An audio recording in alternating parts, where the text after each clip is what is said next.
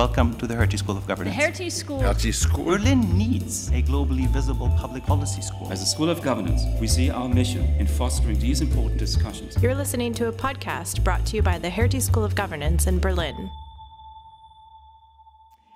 Here you are, embarking on the Hertie adventure. An important step in your own journey, no doubt. You might have very different motivations why you chose Hertie.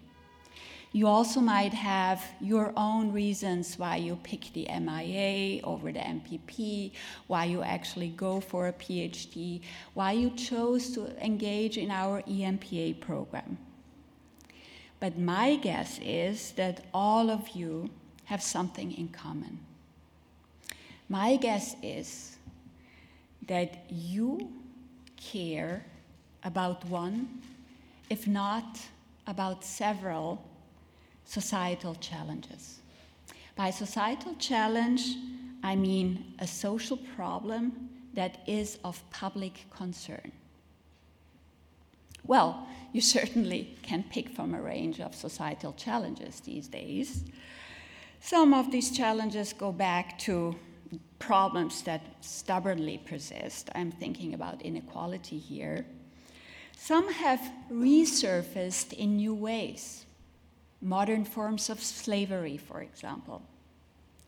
Others get amplified simply by how we live our lives, climate change, for example. Ironically, it is often those achievements we celebrate most, technological advances, or discoveries in outer space that create unintended and undesirable consequences and lead to new challenges. It might not be surprising for you that actually in our International Security Center, we build up expertise on cybersecurity, because it's certainly one of these new challenges that have arisen. Now, in theoretical terms, we do know a lot about these problems. We describe them as wicked problems, as complex, as interconnected. They never come in isolation, and their root causes can be traced back to cultural and historical legacies, to the societal fabric, to economic regimes, to political screw-ups, and so forth. And yet, if I put myself in your shoes, it is only fair to ask, why have we made so little progress? And trust me, it is not for lack of trying. We seem to have plenty of recipes of the right and easy solutions. But why do they not work? What holds us back? Well, we are typically very quick when it comes down to find out who are the culprits of who holds us back. And it's not surprising that the culprits are always from the other camp. For civil society, it's business. For business, it's social activists. For politicians, it's the ideology of the other party. For us, researchers, academics, it's the advocates of the other paradigm. It's the linear thinking for those that adhere to systems perspectives. For sociologists, anthropologists, it's neoclassical and orthodox economic thinking. And for the economists, well, for them seems to exist only one paradigm. The program that you started yesterday or today will allow you to explore, understand different perspectives, to recognize the assumptions underpinning them, and to reflect upon potential biases in those. Now, my suggestion is that you do not ignore these biases, but recognize them and reflect how they affect possible approaches to tackle societal challenges. Henrik mentioned it, my research lies at the nexus of organizations, institutions, and societal challenges. I'm interested in the transformative mechanisms that affect societal change and in nurturing alternative forms of economic organizing to ensure societal progress. Today, I'd love to share a few questions that we, my fellow research travelers, and some of them are here in the room, Christian Seelos, and I ask. Let's get started with an easy societal challenge. Actually, we call this societal challenge a grand societal challenge because it's wicked, it's nested, and it's inequality. Inequality manifests in very different ways. And let me, for the purpose of illustrate the wickedness of this, take you to a rural village in India where we conducted our research, actually multiple villages.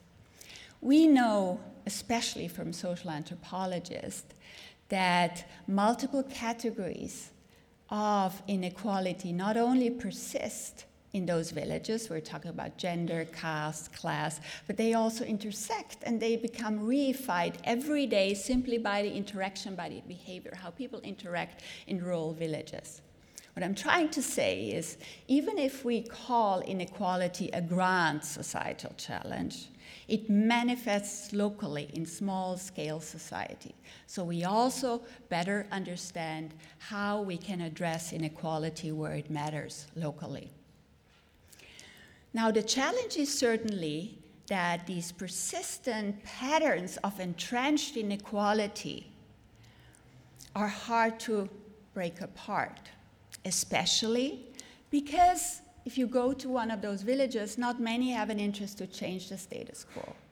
The elite for sure has no status quo, but also if you talk to members of a lower caste or Dalits, many of them believe in their next life they will have another opportunity. So how can we actually move today from unequal access to opportunity to more equal access to opportunity?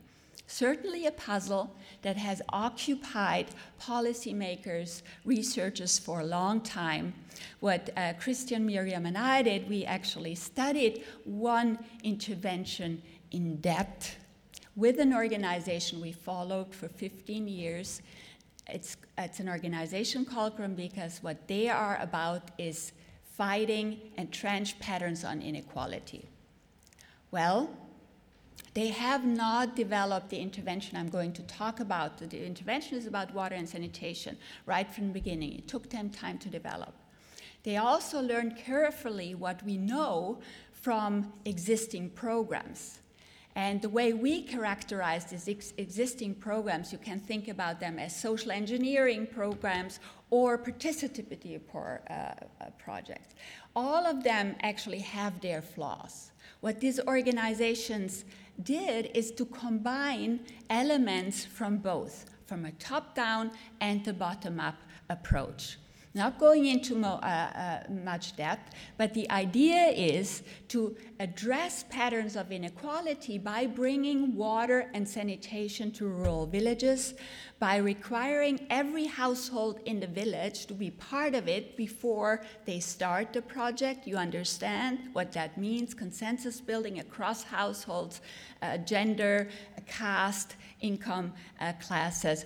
The intervention has many different facets where you say, well, isn't that typically what the World Bank would do, insisting that there's a governance body on board? Yes, but the intervention has many other participatory approaches as well. So, for example, the richer households need to subsidize lower. Again, just to remember, the organization promises running water and sanitation to a village with the idea to actually fight entrenched patterns of inequality. Water is the one thing everyone cares in a village. Why? It goes back to what we heard, because it's the number one factor that ensures health, waterborne diseases. Now, so our task was to understand how can such a program become an organizing tool to move us from unequal access to opportunity to more equal access to opportunity. How we actually called this engine for transformation is scaffolding. And you will see in a second what are the underlying mechanisms that constitute scaffolding. The idea is to move a village from persistent patterns of interaction to new patterns of interaction, an alternative social order building up. And that is really at the core of this transition phase, three mechanisms. Mobilizing resources, and I'm not talking just about material resources, economic resources. Mobilizing local norms, tradition. Think about the change here is happening in sanitation.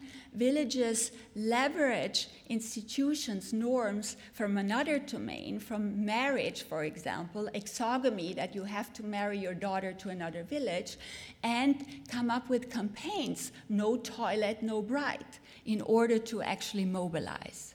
Stabilizing, at very many moments in time, the right governance mechanisms, ensuring that the program that everyone cares, water and sanitation, is governed by men, women, lower caste, higher caste households, but also allowing for sanctioning mechanisms if someone in the village is still deviating and is actually practicing open defecation. And finally, and that was actually the most important or surprising mechanism that people typically shy away, the concealing part. Remember?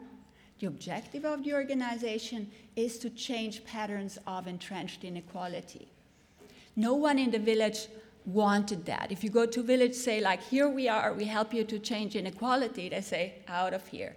But everyone is interested in the running water.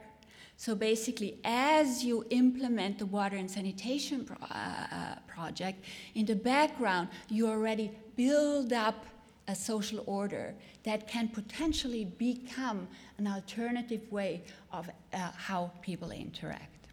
Now, this is a research that found incredible interest by people actually in the World Bank. Many of you know the graduation programs. Sometimes it's actually show the obvious in new ways that helps people to overcome their own paradigms. So that is one example where studying an organization, what they're doing for a long time, in our case for 15 years, helped us to come up with a better insight what could be these engines for transformation. Now, Gram Vikas, the World Bank, GIZ here in Germany, they all are now what we call participants in a field of practice that we call social innovation. One of the objectives of our work is actually to also hold up red flags in this field of practice, to challenge pervasive myth, for example, in this field of practice. Let me use the case of innovation that we worked on also for quite some time. You know the gospel. Those of you who actually have written grant proposals, you know. If you put in the word innovation, your chances to get the grant from a foundation to implement a social change project increases significantly. Innovation, everyone loves innovation. So the interesting thing is innovation is associated with a magic success factor. But our point is that innovation is not the holy grail. If you think about how impact is created, and by impact I mean making progress on a social problem, it has a lot to do with blood, sweat, and tears, with the hard work, the boring work, the everyday work. So innovation might be overrated. What we also often do is we undervalue the importance of failed innovation. Keep in mind, we're talking here about an area where we haven't been able to come up with a solution, so a lot of uncertainty. You need to fail and learn from failure in order to actually make progress. So failure is an opportunity to learn. And finally, we often underappreciate the difficulty of innovation. This is, for example, the innovation process, and I deliberately focus your attention to innovation as a process, not the gloomy, interesting, the glancy product and service that comes out. If you look at innovation as a process, it looks like a roller coaster. This is indeed the innovation process of Graham Vikas, the organization that I just studied. It's ups and downs. And if you approach an innovation process with a learning attitude, trust me, you will be much better off dealing with those downs here. Now, again, you take the perspective of an organization. If you engage in innovation, it means an investment. You might or might not end up with this new product and new service. What brings you then to create impact? For us, this was an opportunity to actually connect two typically isolated discussions in the field of practice. We either love innovation or we love scaling. From the perspective of an organization carrying out the work, addressing societal challenges, these two processes are very distinct, but they need to hang together. They are very distinct because you might need different people to do innovation work and scaling work. But they need to hang together in order to create impact. And by scaling, I don't just mean more in terms of quantity. I specifically mean the tinkering with quality here to make the intervention better. One of the slogans in the book that Christian and I have written is, if you don't know how to scale, do not innovate. Because only if you will go to the green zone, you understand your problem space really well and you become better in innovation. Similarly, if you're not willing to learn, do not innovate. Now, how innovation and scaling hang together differs from organization to organization. There is not one boilerplate best of. There are different innovation archetypes. The first one here, Graham Vikas, I mentioned, they had many failures along the road. This is a group of students that started kind of with a big ambition. We want to fight inequality in Odisha. Well, after many rounds of failures, including land irrigation, to help farmers irrigate the land with the idea that they then share the land with the poor. You can imagine what happened. Land was irrigated, harvest goes up, no land was shared, right? Many of those failures that helped them to understand actually how communities, how inequality operates in Odisha. They also stumbled on an intervention related to biogas. They were the master of biogas in a very short period of time that allowed them to go to 500 villages. You might argue big success. For them, they actually decided to abandon that project or spin it off. It still lives on, but not under there, because it didn't allow them to actually do what they wanted to do, fighting inequality. But all these engagement with the local communities and understanding the problem spaces made them realize that everyone cares about water, and water was the entry to actually develop an initiative that the world looks at as a water and sanitation initiative, but in the end, it's one that helps to fight inequality. Now, the Aravind Eye Hospital is the largest eye hospital in the world. They only do innovation when they run into a bottleneck. So, for example, when their intraocular lenses that they got donated for 10 years, when that donation dried out, they set up their own manufacturing lab, and they are now one of the market leaders in producing intraocular lenses for cataract surgery.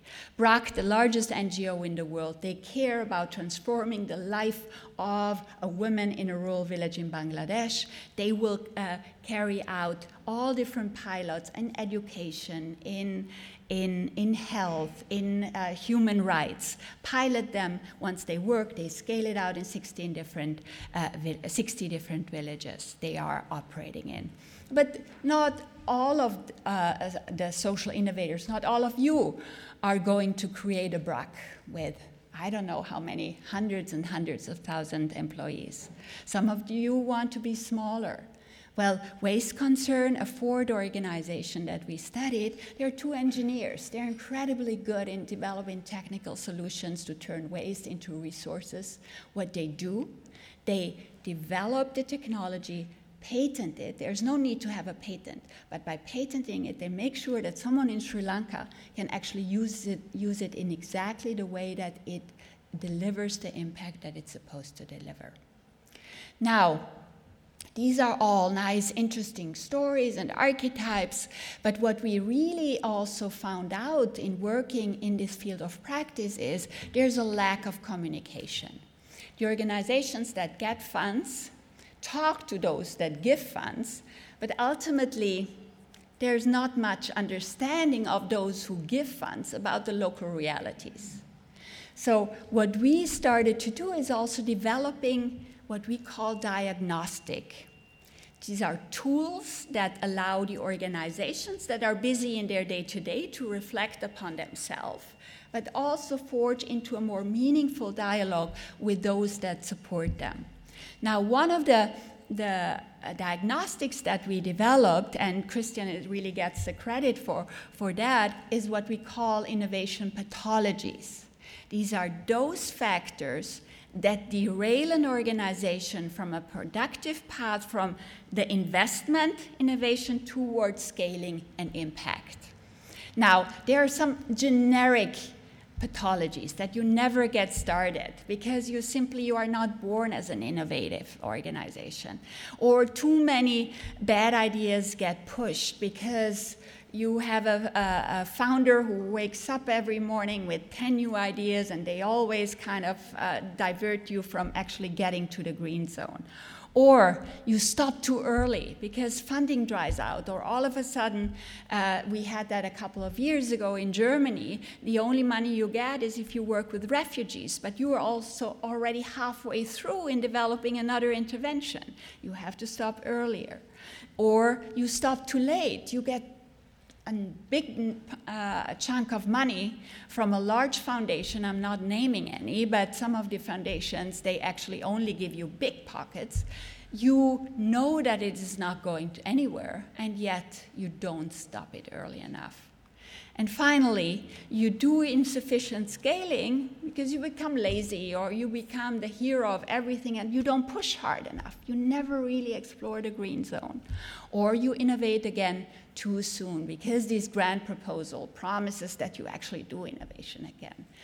No organization is free of pathologies. This is simply a tool to actually openly and deliberately speak about it. This is a tool that we developed out of our research. It works with ministries, it works with for-profit companies, it works across the different sectors. Again, diagnostics as tools for communication. Here at the Hertie School, we also use it in the classroom. Now, we talked about organizations, the field of practice. Let's move on to a final point and think about how my research, our research, can inform what seems now to become a new field of policy. I typically like to think about informing policy in my research, especially when it comes down to these alternative ways of organizing for society as disciplined exploration. I used the case of a project that started out also with the generous support of the European Union, where together with my colleagues, we were able to develop a method where we get to the hidden population of social enterprises, not just the ones that are typically associated with the label. We developed a comparative research basis across 9 countries, over 1,000 social enterprises. And I just put up the numbers here so that you see this is not to be neglected. I mean, we are talking about in this 1 year when we surveyed them, this is, by the way, a panel survey, they employed 500,000 employees, served more than 800 million beneficiaries, 6 billion of revenues, 70 million of surplus. Now, some of the emerging patterns. Obviously, we do this research to inform policy making. In this case, it was also a policy making at the EU level, but also to think about what are the next steps for us on the scholarly domains.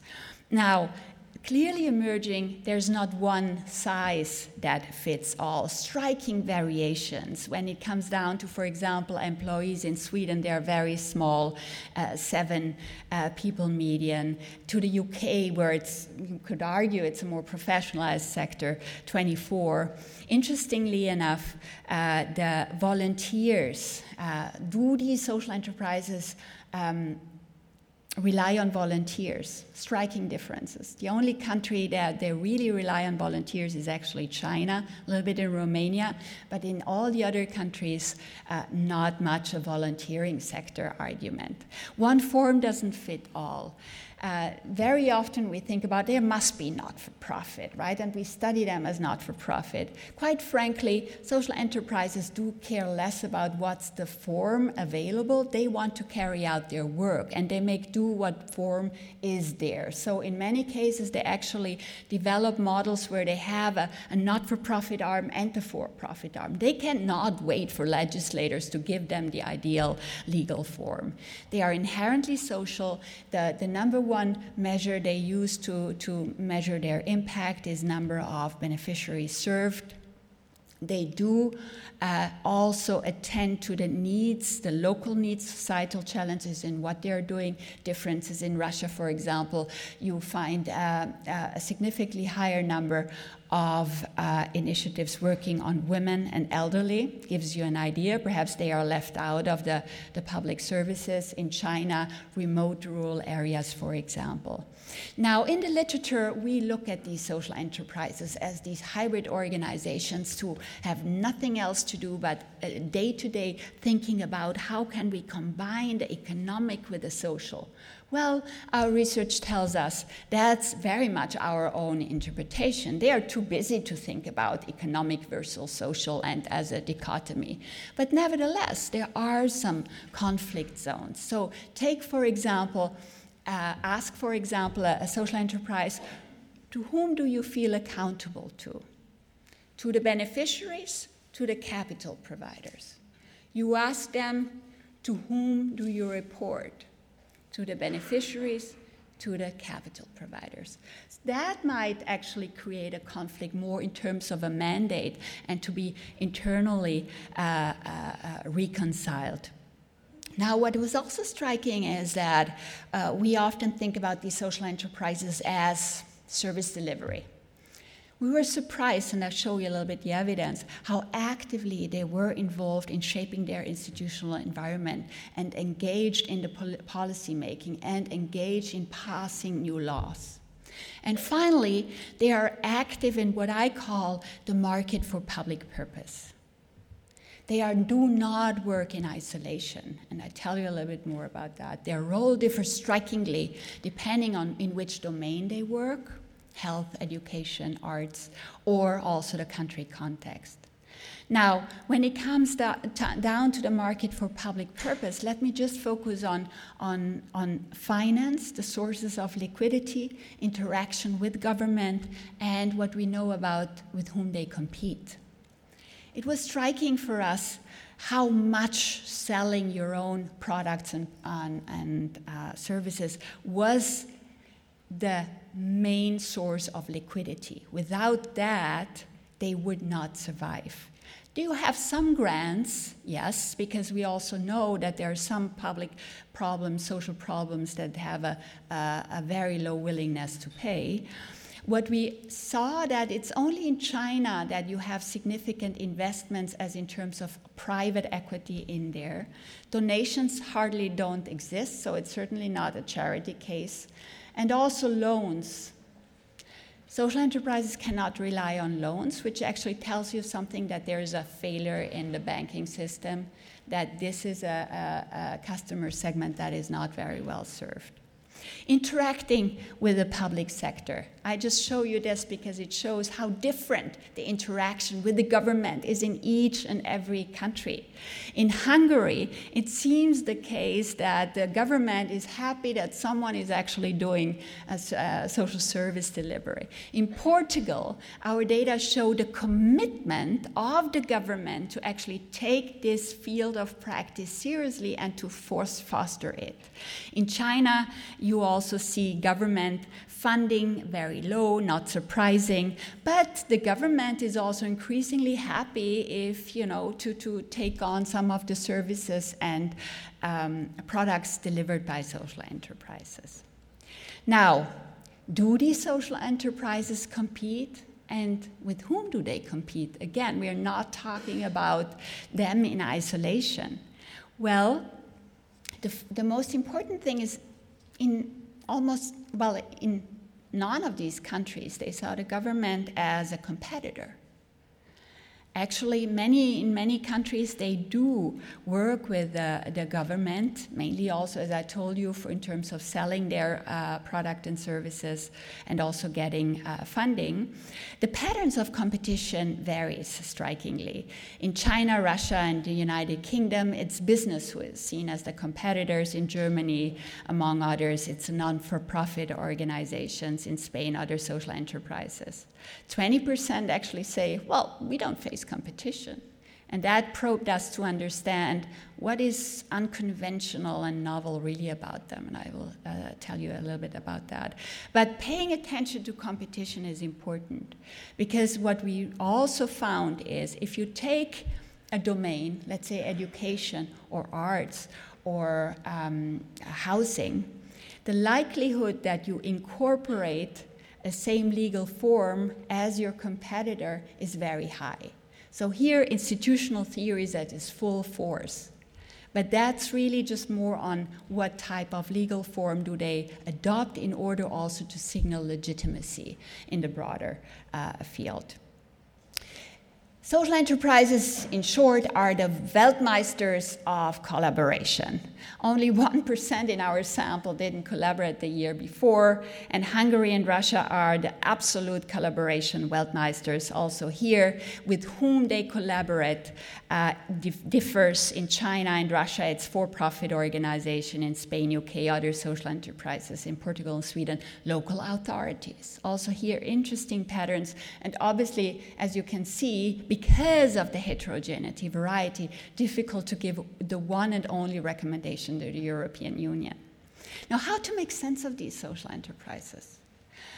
Well, we are organizational theorists. We look at how do they do things. So we actually looked at how do they do things in terms of do they bring in their beneficiaries and how they deliver services, how do they fund, I mentioned it already, funding very important, and so on. 80 different organizational features that we detected, and we tried to understand how they differ from each other, but also how do they differ from a simulated expected population of organizations in their countries.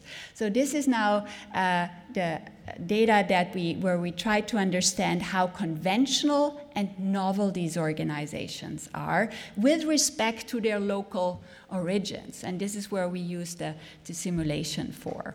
If they are highly conventional but high novel, we call them Darwinist, high novel, and low in conventionality, the avant-gardes.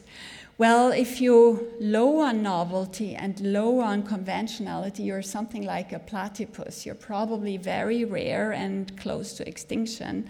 And high conventional and low novelty is accepted wisdom. So this is how the social enterprises in our sample played out. You see a lot of avant-gardes, the green ones. You see a lot of Darwinists, the yellow ones. And our call is to take these seriously, because in the way they organize around a social problem might have entail some innovation or different ways of doing that is very well suited to inform policy and new ways of addressing societal problems where we have not made much progress. I mentioned it before, very strikingly, how important this ability to affect institutional change is by either influencing policy making or changing legislation. We asked them also, where do they change legislation at the national level or regional level? Also here differences. The only country where you don't see much of influencing policy making is actually China. You see China strong in changed legislation, but it has to do that this is the year they passed a new law on foundations, actually.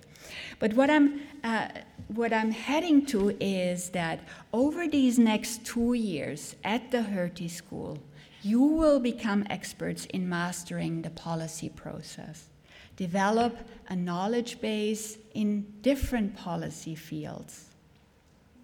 Our ambition is to make sure you will develop state-of-the-art analytical skills and enhance your ability to form good judgment. You will need both to effectively tackle the challenge that is yours and to become the agent for change that you aspire to become. On that path, one word of wisdom: do not fall in love with the right solution. Ask the relevant questions to develop the appropriate solution in each situation. Your journey starts today, has started yesterday, and it is our privilege to be part of your journey.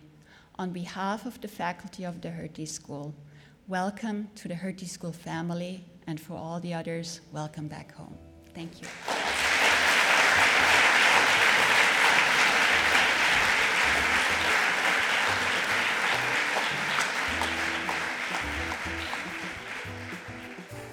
Thanks for listening. You can find more on our website at hertie-school.org.